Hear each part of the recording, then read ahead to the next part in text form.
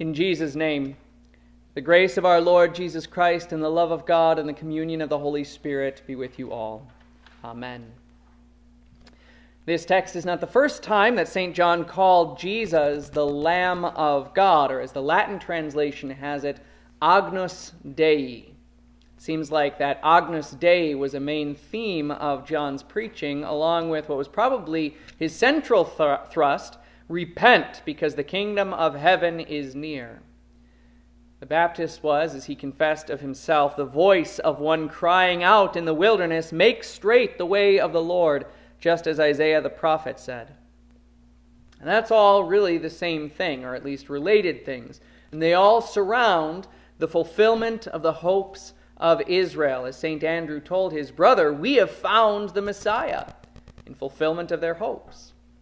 But it wasn't only for that one nation, but as Simeon sang over the infant Messiah, this was salvation which you have prepared before the face of all people, a light for revelation to the Gentiles and the glory of your people Israel. Hope is fulfilled in the Lamb of God. St. John the Baptist was preparing his disciples for this because the preached gospel sends followers to Jesus. Look how quickly these two disciples moved. The two disciples heard him say this, and they followed Jesus. They'd been primed. They had been following John for some amount of time, hearing him preach, and now it was as though he was saying, this is it. I have nothing more to say to you except to point to that one. That's the one I was talking about. He's the one I've been preparing you for this whole time. In the same way, if Jesus walked visibly and corporally into this congregation, I ought to respond the same way, pausing in my preaching to say, that's the one I'm talking about. Look, there he is, the Lamb of God who takes away the sin of the world. And I should at the very least ask him to take over preaching. I'd be thrilled if people stopped listening to me at that point and went and followed him, because that's what my preaching ought to be, pointing straight to Jesus. The evangelist records the Baptist saying this just prior to our text, pointing to Jesus again, "Look, the Lamb of God who takes away the sin of the world. This is the one I was talking about when I said, the one coming after me outranks me because he existed before me." John's whole work was preparing for this Jesus. And that's what the preaching of repentance meant. The kingdom of heaven, or the heavenly reign, was coming near to the earth. It was a reign which would be ushered in by the Messiah, the Christ. Just as one king was overthrown by a greater one through a lamb in the Old Testament Passover, here in the New Testament, the Lamb of God would also, by his death, overthrow the wicked Pharaoh Satan and break his fetters of sin, establishing his gracious reign of God over all whom he had redeemed. And therefore repent, says the preaching, because this life-changing watershed event was coming to pass, just as one similar to it had occurred before. In his preaching, which St. Andrew and the other disciple certainly had heard, John said this, "Therefore produce fruits in keeping with repentance. Do not even think of saying to yourselves, we have Abraham as our father, because I tell you that God is able to raise up children for Abraham from these stones. Even now the axe is ready to strike the root of the trees. So every tree that does not produce good fruit is going to be cut down and thrown into the fire." So change your life, change your actions, change your mind is what repent means. Because of your sin, because of your hypocrisy, because you are allied with the world and with Satan and with sin, you need to change, or else the angel of death will destroy you and throw you into the fire. Such warnings against sin and pronouncements of harsh judgment were certainly part of the sermons that St. Andrew heard. The weight of the law was heavy, because the Baptist denounced some as offspring of vipers for their hypocrisy. When I was in high school, I read The Scarlet Letter by Nathaniel Hawthorne for an English class, and my initial reactions were negative, mostly because of the reactions of some of my classmates, who I knew were atheists or agnostics. The character of Hester Prynne in the novel is condemned in this small New England settlement for her adultery, and she's forced to wear a scarlet letter A on her front as a symbol of her sin. And she was paraded through the town as a church official proclaimed this: "Open a passage, and I promise ye, Mistress Prynne shall be set, where man, woman, and child may have a fair sight of her brave apparel, from this time till an hour past meridian. A blessing on the righteous colony of the Massachusetts, where iniquity is dragged out into the sunshine. Come along, Madam Hester, and show your scarlet letter in the marketplace." You note the self-righteous tone of those words. The reason I was so embittered in high school was because I saw how so many had only this as their picture of Christianity, a people who condemned all sorts of sins and held themselves higher than the rest. Obviously, that's not what this gospel is about. You and I understand that this is law, and there are many people who throughout history have abused the law in the name of Christianity, upholding a self-righteous judgmentalism, and it's really unfortunate. The real gospel message that is preached is a comforting salve.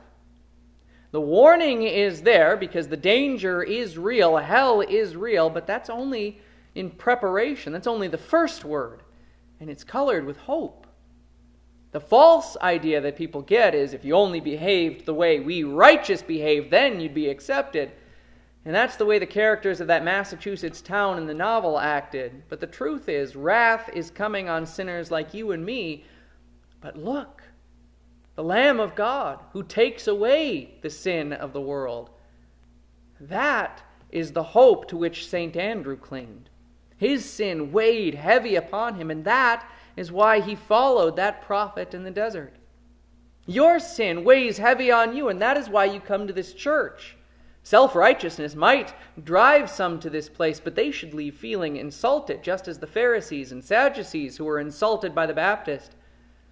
But those who come with the heavy weight of sin should leave running after the Lamb of God in hope and joy. When Jesus asked those two who came after him, "What are you looking for?"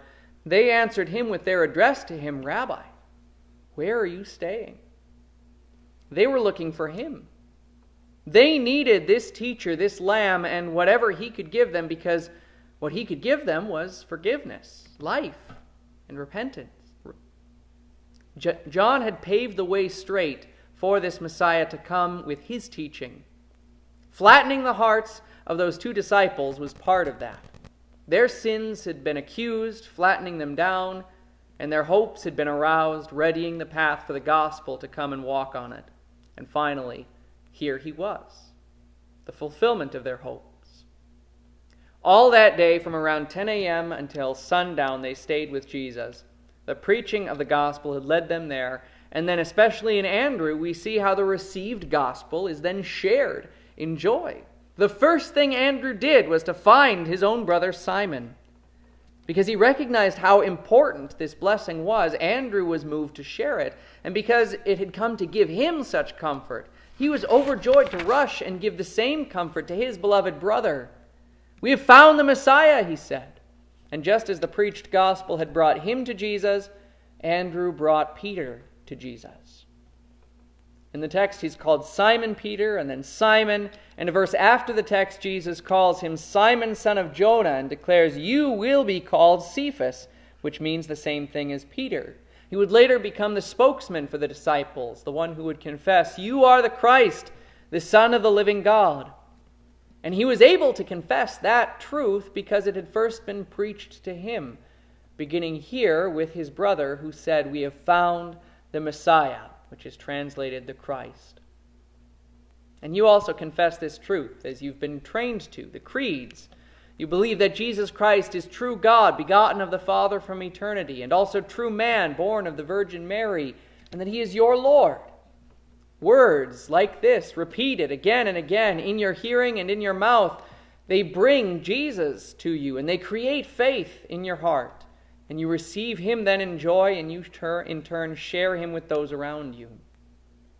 "Let the word of Christ dwell in you richly," said St. Paul, "as you teach and admonish one another with all wisdom, singing psalms, hymns, and spiritual songs with gratitude in your hearts to God."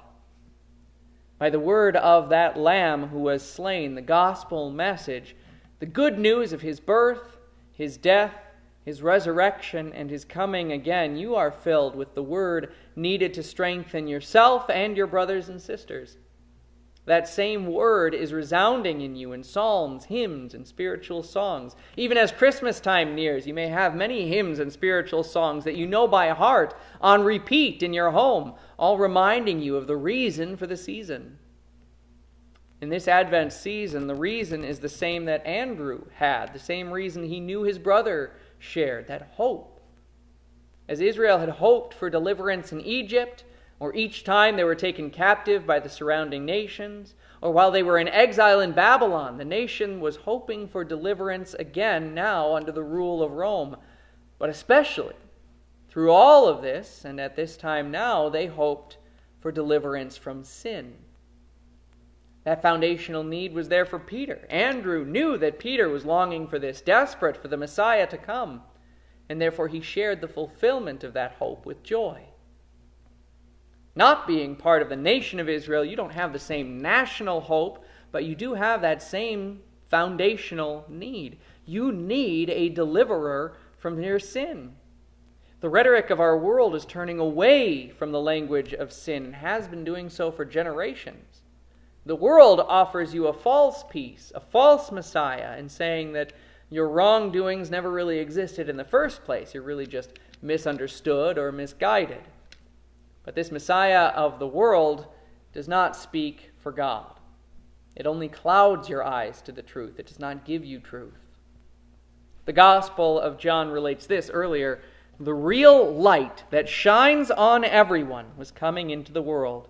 He was in the world, and the world was made through him, yet the world did not recognize him.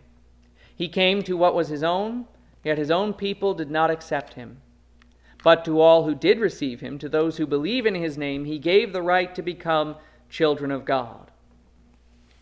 A part of what makes evangelism hard is exactly that darkness of the world, that people don't see any need for the Jesus that we're trying to give them. What does Jesus give, though? What is it that he provides that you need, that the whole world needs? He is the Savior born for you. He was given the name Jesus because he would save his people from their sins. So what does Jesus give you? We often say forgiveness, life, and salvation. And these are words that are easy to just throw away, but take the time to understand them, to taste them, and see how good is the Lord. And then having received that gospel, you can in turn share it in joy. Forgiveness means that although you were in the wrong, indebted to a higher power, deserving of wrath and punishment, you've been given the full and free forgiveness of all of that, lifted up to a state of holiness instead. You can stay with God in his presence now. He wants to reveal himself to you and to be with you. You have no need to work for it because in Jesus, he comes to you. Life means all the many blessings that you receive during your time on earth, and because of your forgiveness, your life beyond as well. You receive food, you hear music, you see sunrises and art, you feel warmth and snow, you have tears and laughter. The Lord's Prayer refers to your daily bread, and all of this you have. But all of these are themselves only the side courses of that great feast of life that you have, and the joy and hope and faith and love that you have with God. Life is knowing and being known by the Father who made you. He tells you in his gospel, because of Jesus' death for you, that your life is to be made glorious in him. And salvation means that you've been rescued.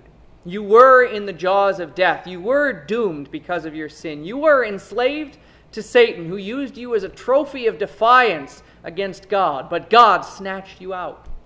Jesus came into the war zone, into the slave pits where he died and was buried, but in his resurrection he burst out and carried you with him into a new promised land.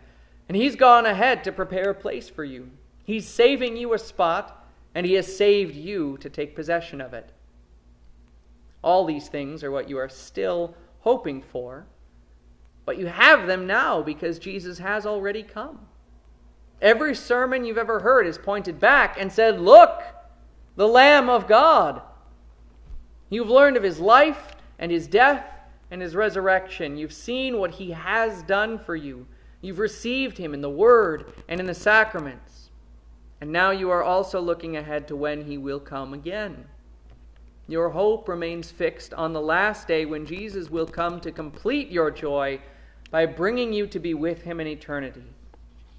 So now, while we wait, we continue to receive the Messiah as he comes in the gospel, so that we stand in reverence, ready to run after him and go wherever he is staying. When he comes in the sacrament, where we sing again the words of the Baptist, O Christ, Lamb of God, you take away the sin of the world, have mercy on us. We recognize how he comes, and we joyously tell each other, supporting each other in shared faith, we have found the Messiah. Our hope is fulfilled. Amen.